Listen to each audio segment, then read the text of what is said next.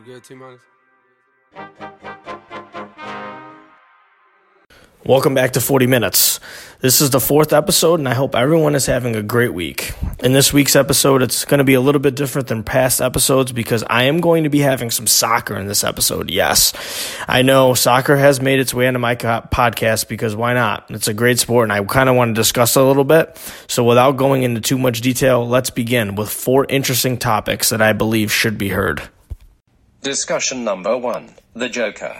So the Denver Nuggets are currently tied with the Portland Trail Blazers in the Western Conference Finals. The series is at 2-2. Game 5 is tonight. It is in Denver. I am recording this on a Tuesday and releasing this on a Wednesday, so if anyone listens to this tomorrow and says, oh, Game 5 already happened, but the series is tied at 2-2, and Game 5 is tonight. And the big story here has been how good Nikola Jokic, who is nicknamed the Joker, has really been in the playoffs so far, just not even in this series, but also what he did in the first round against the Spurs. And I want to talk about Jokic specifically here because I don't think people really understand how dominant he's actually been in the playoffs so far as a whole. And right now I think that he's making a really, really strong case to solidify himself as the best center in the NBA. Jokic right now is averaging a triple-double in the playoffs, almost a triple-double in the playoffs. He's averaging 24, 9, and 13, which is remarkable. He is very, very talented. A lot of people have said over the last couple months and during the season even that Joel Embiid is the best center in the NBA. But after watching 4 games of the Raptors and Sixers series and what I saw in the Nets series as well, with Game 5 also being here tonight on a Tuesday night, I really can't sit here and say that I would think Joel Embiid is the best center in the NBA. Now, there's a few reasons to that.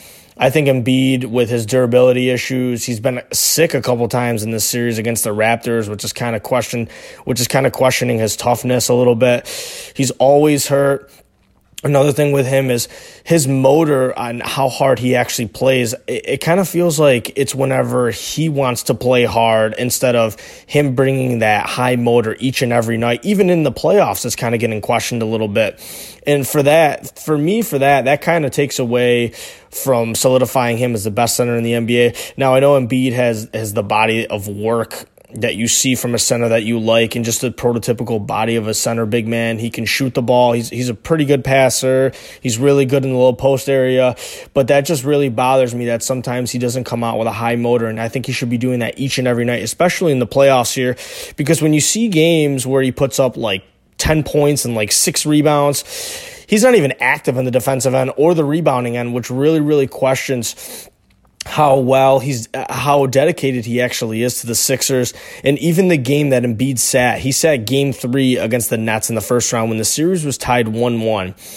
The Sixers offense, if you watch that game, seemed to flow just a lot better without Embiid, which is very, very strange if you're trying to consider this guy the best center in the league. And if you're the Sixers and you're trying to build around this guy for the future, I don't really think with Embiid he really elevates anyone's game either. At least on the Sixers team, I think Ben Simmons is the one that kind of elevates everyone else's game because he's getting guys involved. And even when Joel is getting double teamed, he's kind of just kicking the ball back out on the wing and then just reposting and getting it right on the low block again. So that's another thing that really kind of bothers me with Embiid a little bit, that he really doesn't make anyone else on his teams better. Now, talking a little bit with Jokic here, what he's doing in the playoffs right now is just amazing. If you watch the Nuggets play, I know they're not really a popular team, but if you get a chance to watch the Nuggets, you got to watch Jokic play. You can make this argument that he's even the 3rd best player in the playoffs, maybe even 2nd best, honestly, behind Durant and Kawhi Leonard.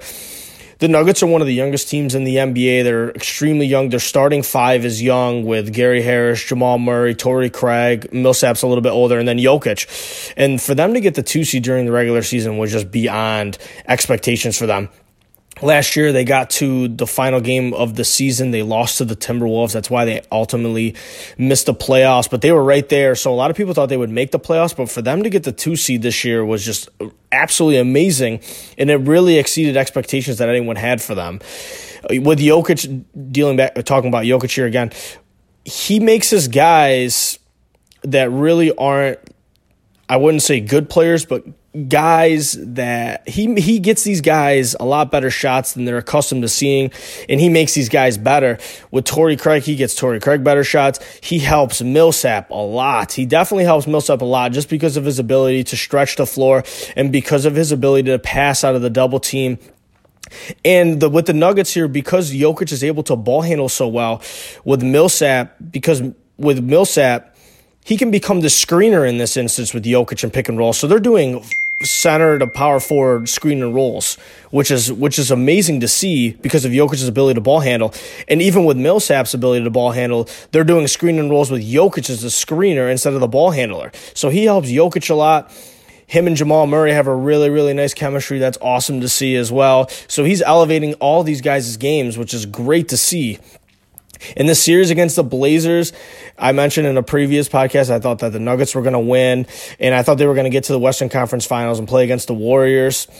Jokic has been able to exploit a lot of Kanter's defensive problems all series long, as well as he did with Jakob Poeltl in round number 1 and LaMarcus Aldridge when they were guarding him. In the next round, if the Nuggets win, I think that they're going to play the Warriors, and I think that he's got an advantage against Draymond Green or whoever on Golden State decides to guard him. I know when they played against the Warriors in the regular season, I know that DeMarcus Cousins gave him some problems. I don't think DeMarcus Cousins is going to be back, even though he said he's going to play in the playoffs again. I don't think he'd be playing until the finals anyways. But for any matchup that he has against the Warriors, I think he's going to dominate that matchup as well, just like he's done against the Spurs and just like he's done against the Blazers.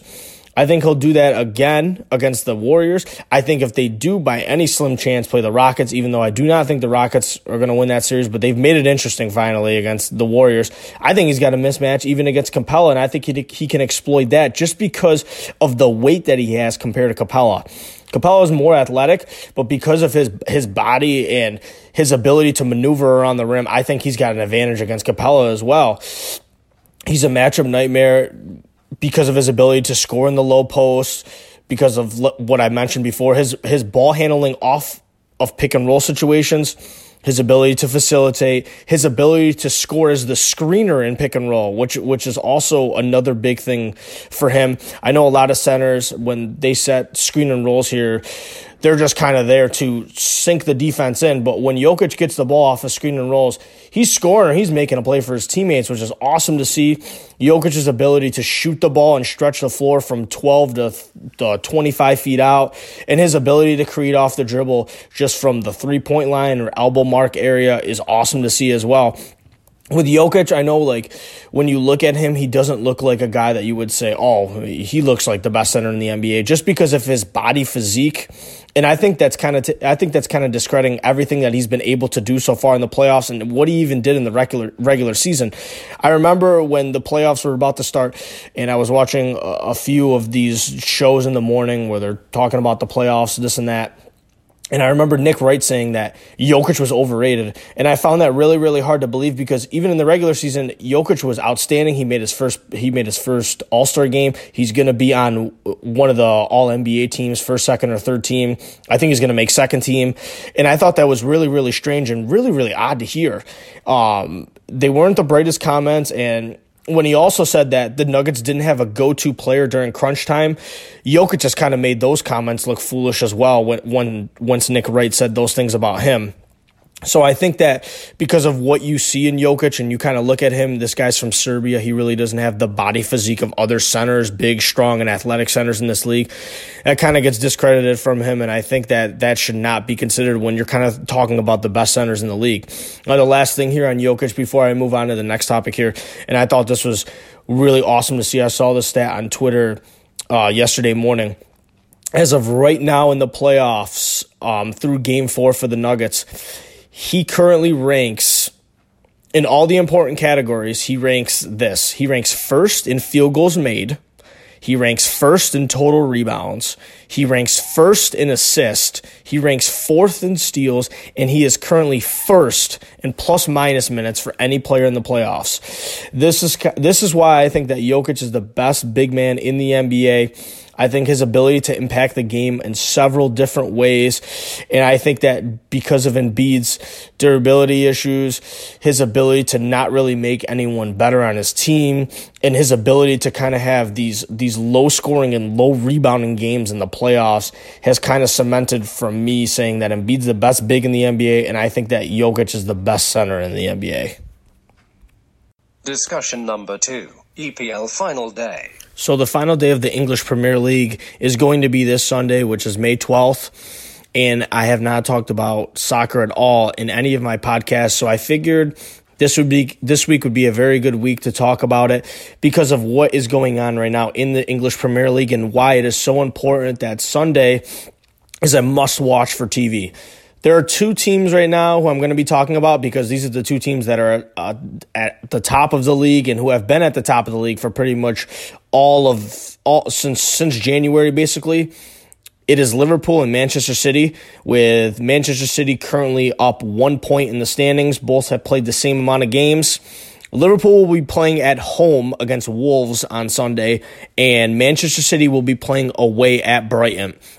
I think Liverpool would take care of business at home against Wolves, who have been in pretty good form the last 4 games. They've only given up 2 goals, and they've won 3 out of the 4 games, and they drew the other game. So Wolves have been in pretty good form, but I think that Liverpool being at home in this game is a big factor. I think that they will get a much-needed goal, and I think they'll win a low-scoring game against Wolves. Liverpool has been in very good form as well, after drawing 2 straight games at the end of January to the beginning of February to West Ham and Leicester City. Those 2 draws that happened at that point may very well come back to haunt them in this race against Manchester City, because at that point, that was when Manchester City kind of started to take off. From that point, when they had those 2 draws, Liverpool did, Manchester City, since that point, has won 13 straight games without drawing any matches. So that's at that point right there, that's kind of when Manchester City took off, and they've kind of taken a stranglehold on this lead in the EPL. Now, Manchester City and Liverpool have kind of been back and forth and who is atop of the leaderboard and whatnot. But it has always seemed to be Manchester City with the same amount of games played atop of the leaderboard as they are right now, currently up 1 point. I think that Manchester City will also get the win on Sunday as well. They're going to be playing against Brighton. Even though they're going to be playing away, I think they do get the win. Brighton's not a very talented team. They have struggled much of the season as they were on the relegation line for a while. They did avoid the relegation line, and they are going to stay in the English Premier League, so good for them. But I think that Manchester City is going to win this game. Liverpool is going to need a win, and they're going to need a Manchester City draw in order to win this thing. Liverpool today had an awesome comeback against Barcelona. They're going to be advancing to the Champions League finals, so good for them. It would be a very, very good story if they ended up winning the Champions League and the EPL. I do think they have a very good chance to win Champions League, but as far as the EPL, I do not think they are going to win the title on Sunday just because of Manchester City's opponent. Brighton's not a very good team at all. Like I said, they struggle for much of the season, and I think that Manchester City's going to get this thing done and win back-to-back EPL titles. Now, on Monday, if you did watch the game, Manchester City played against Leicester City. They needed a miracle goal from a defenseman who does not score a lot of goals for them at all. Vincent Kompany, who is a Belgium defender, he has not scored a goal in over 50 matches for Manchester City, and he was the one that had to ultimately save their season. He scored a goal around the 65, 70th minute mark for Manchester City to win that game against Leicester City. He has, like I said, he hasn't scored a goal in over 50 matches for Manchester City, so it was a great time for him to score a goal and save Manchester City's season. He's a very, very good defender, but he does not score goals at all, and I think the last goal that he did score was off of a header, so it was really surprising to see, but it was a great, great goal for him outside of the box, so it saved Manchester City's season, and we'll see going into Sunday. Manchester City seemed like they had a goal coming for a while in that game. Sergio Aguero had 2 really, really good chances. One hit off of the crossbar there, and the goalie got a deflection on it. And then they got a bunch of chances in the first half and started the second half from their winger, Bernard, the Portuguese winger. So it looked like they had a goal coming for a while, and then finally they did strike. It did sense a huge, huge sense of relief for all Manchester City fans. Manchester City, they're looking to become back-to-back champions in the EPL, so they understand what it's like to get the job done come early April and early May when the season ends. So they understand what's at stake here, looking to become back-to-back champions, and I think they do that. Make sure to tune in this Sunday to catch these two games and see who will be crowned the EPL champion. Discussion number 3, the Celtics. So the Celtics right now are currently down 3-1 in the Eastern Conference semifinals to the Bucks, and they're going to be losing this series. And then what happens after that, there's going to be a lot of question marks what happened after that. Because with the Celtics here, they came into this series, they swept the Pacers. Now the Pacers are undermanned. They played well without Victor Oladipo when he first got hurt. But as the season progressed, the Pacers slumped, especially at the end. So when the Celtics won that series, in a lot of people's minds, they thought that they were starting to turn the corner and then they would have real success and potentially even win the East once that happened.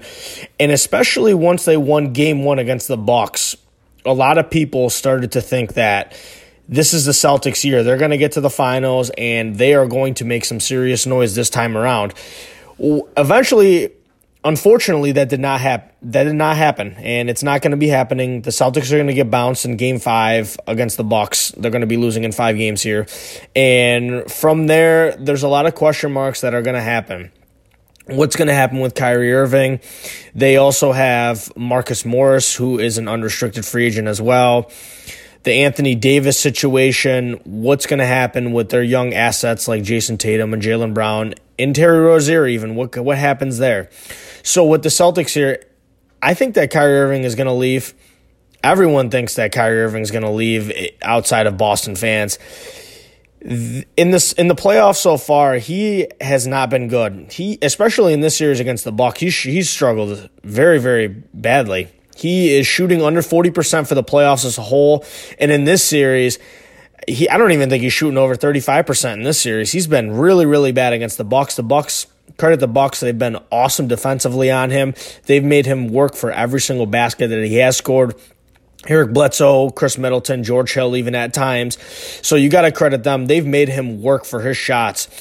The Celtics, I think a lot of Celtics fans are probably thinking that what happened once we got Kyrie Irving from last year's team when we didn't have Kyrie Irving in the playoffs. When the Celtics, you can make an argument that they are actually worse with Kyrie Irving. They're a worse team with Kyrie Irving because when Kyrie Irving is playing, the ball is sticking to his hands.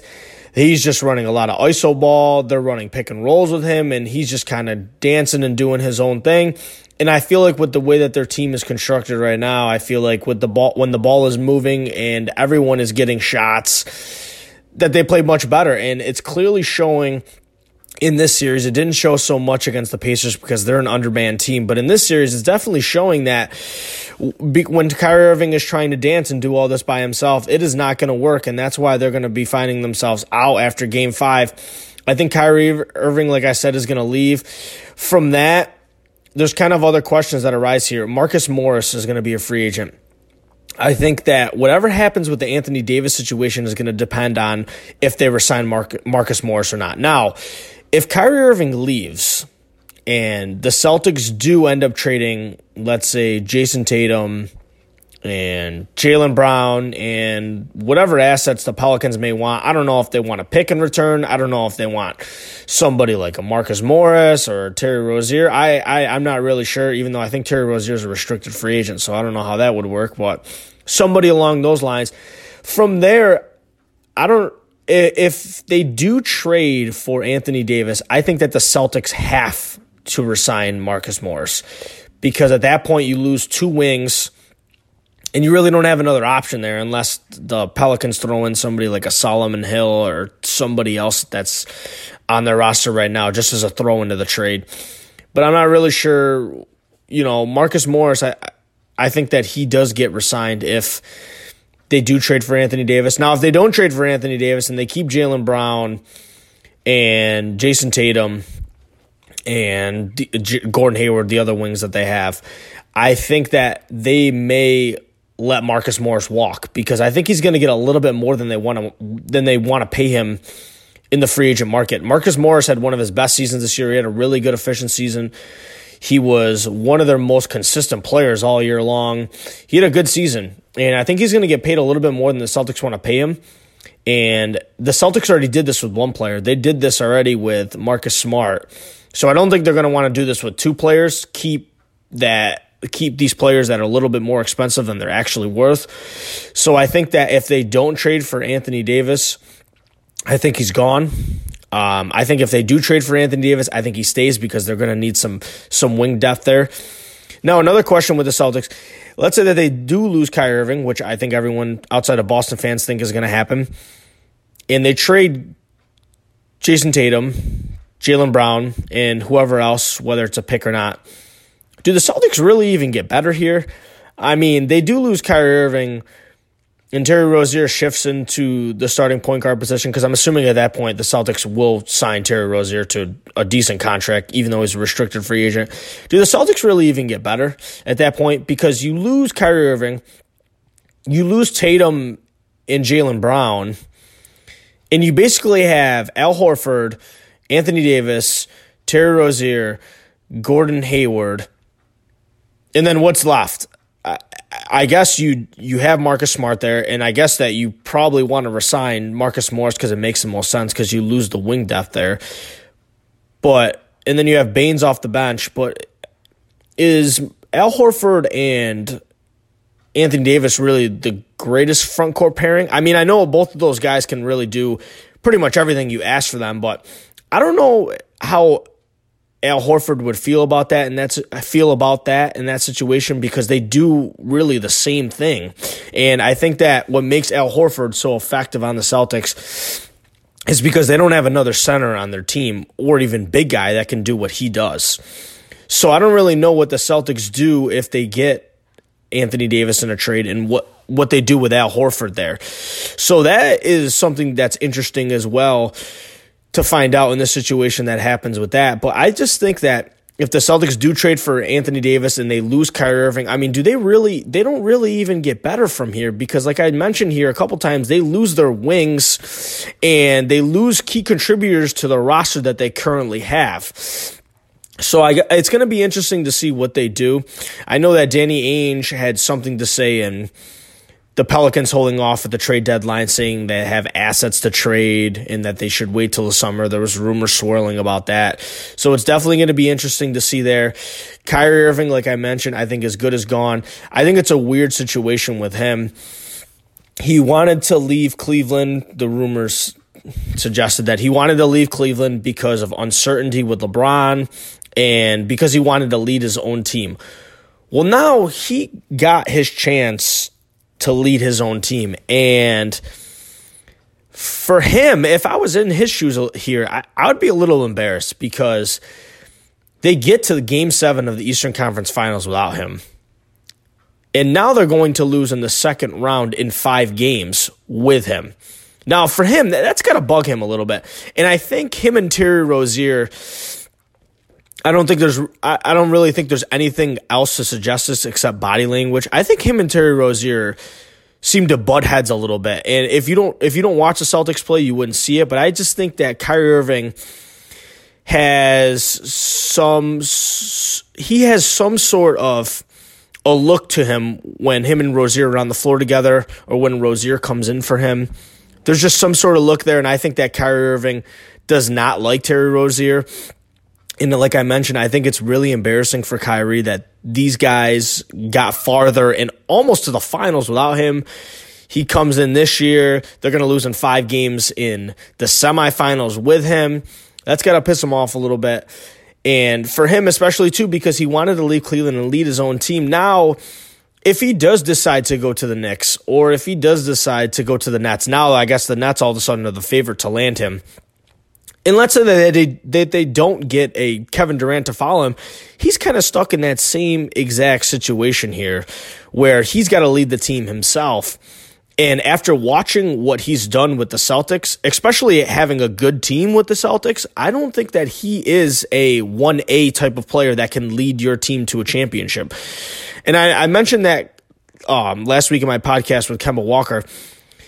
Kyrie Irving's more talented than Kemba Walker, but I think they're both in the same boat here where I think they need a 1A star to lead them because I think they're a 1B star. They need to play that second fiddle role.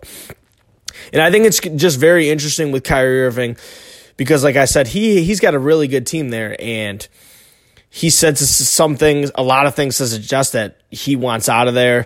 So it's going to be interesting to see with the Celtics, what happens with them, what happens with him, Marcus Morris, if they trade for Anthony Davis, how they even get better if they lose Kyrie Irving and then they get Anthony Davis. So I'm just really interested to see what happens there. I'm interested to see as well what happens in Game 5. I'm interested to see how Kyrie comes out. He's had the last 2 games, especially at home, he shot absolutely awful. And I know I mentioned a little bit earlier that he should not shot good at all in the series at all. But it's going to be interesting to see how he comes out because in the post-game interview after last game, he said that he should have shot 30 shots instead of the 22, 24, whatever he did shoot. So that's going to be interesting to see as well. I don't know if he's going to be passive, if he's going to come out and just say, screw this, I'm done with this team. It's just going to be really interesting to see how this kind of unfolds. And I think that Kyrie Irving is probably leaving a good situation with the Celtics for a less situation that I don't even know what he's going to get himself into. Now, obviously, like I mentioned with the 1A and 1B star, Kyrie Irving being a 1B star, if Kevin Durant joins him with the Nets or the Knicks, I think that's probably the best case scenario for himself because he gets a chance to play second fiddle to another star who's better than him.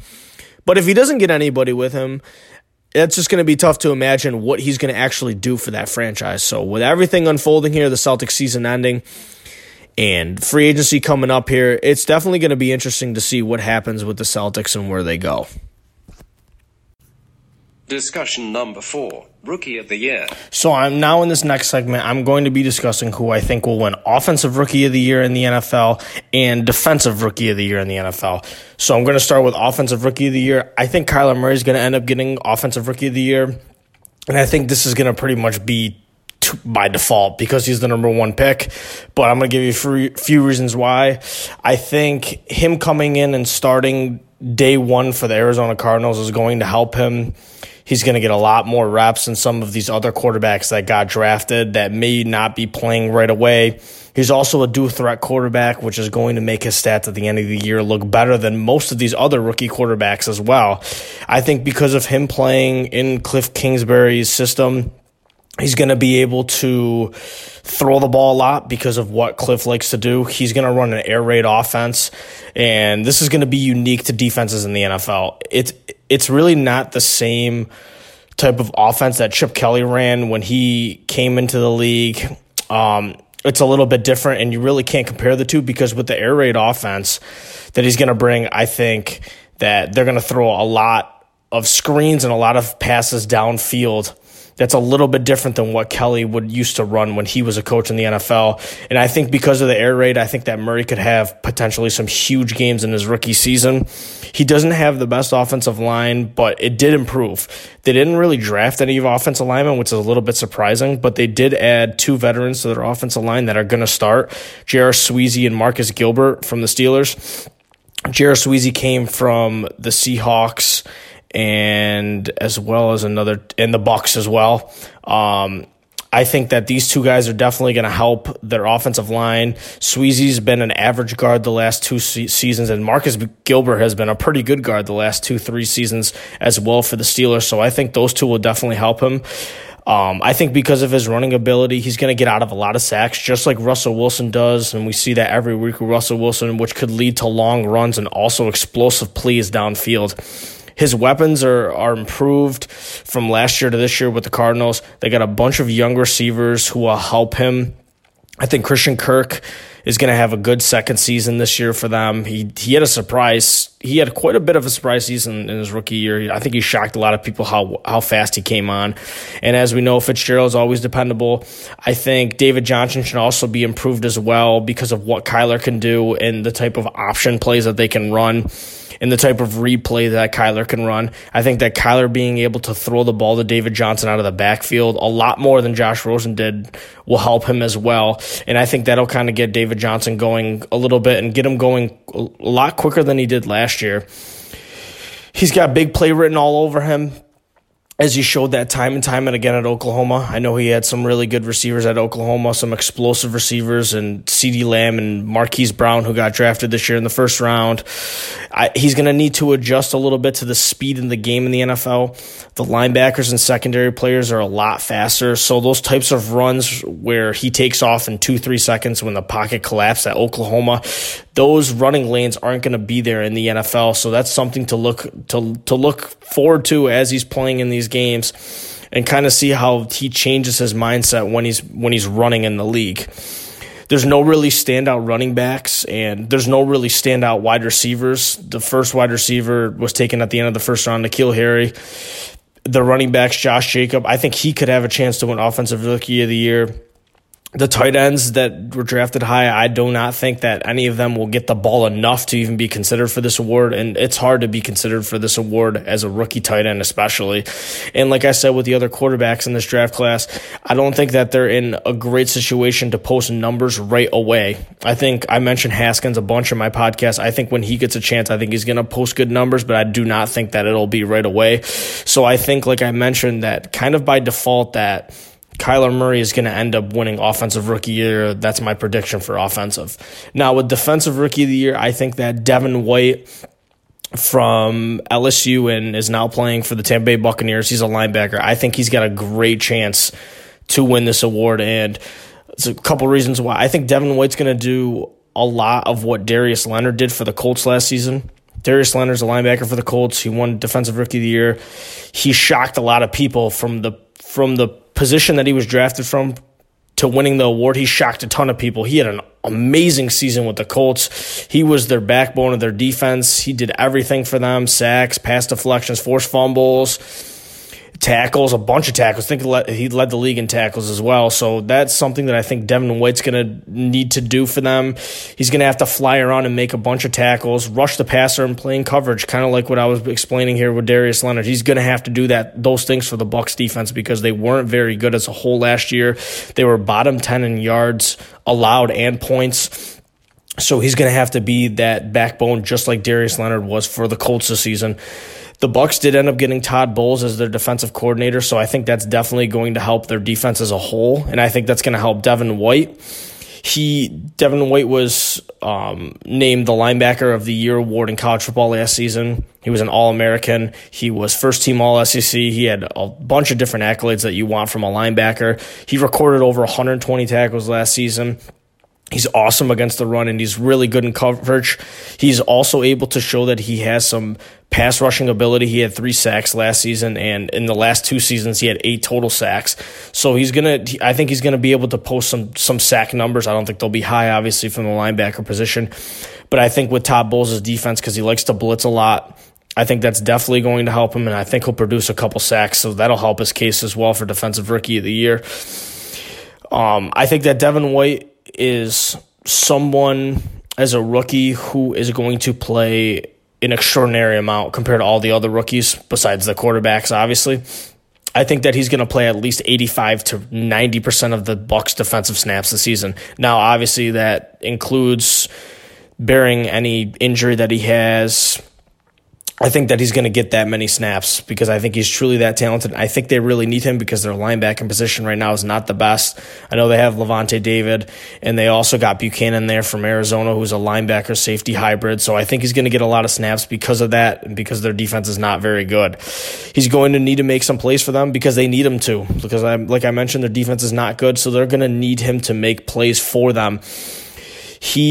I expect him to be a monster this season, honestly. And I think that because with Todd Bowles there, I think that he also will help rejuvenate him and make him into a star type of player in year number 1.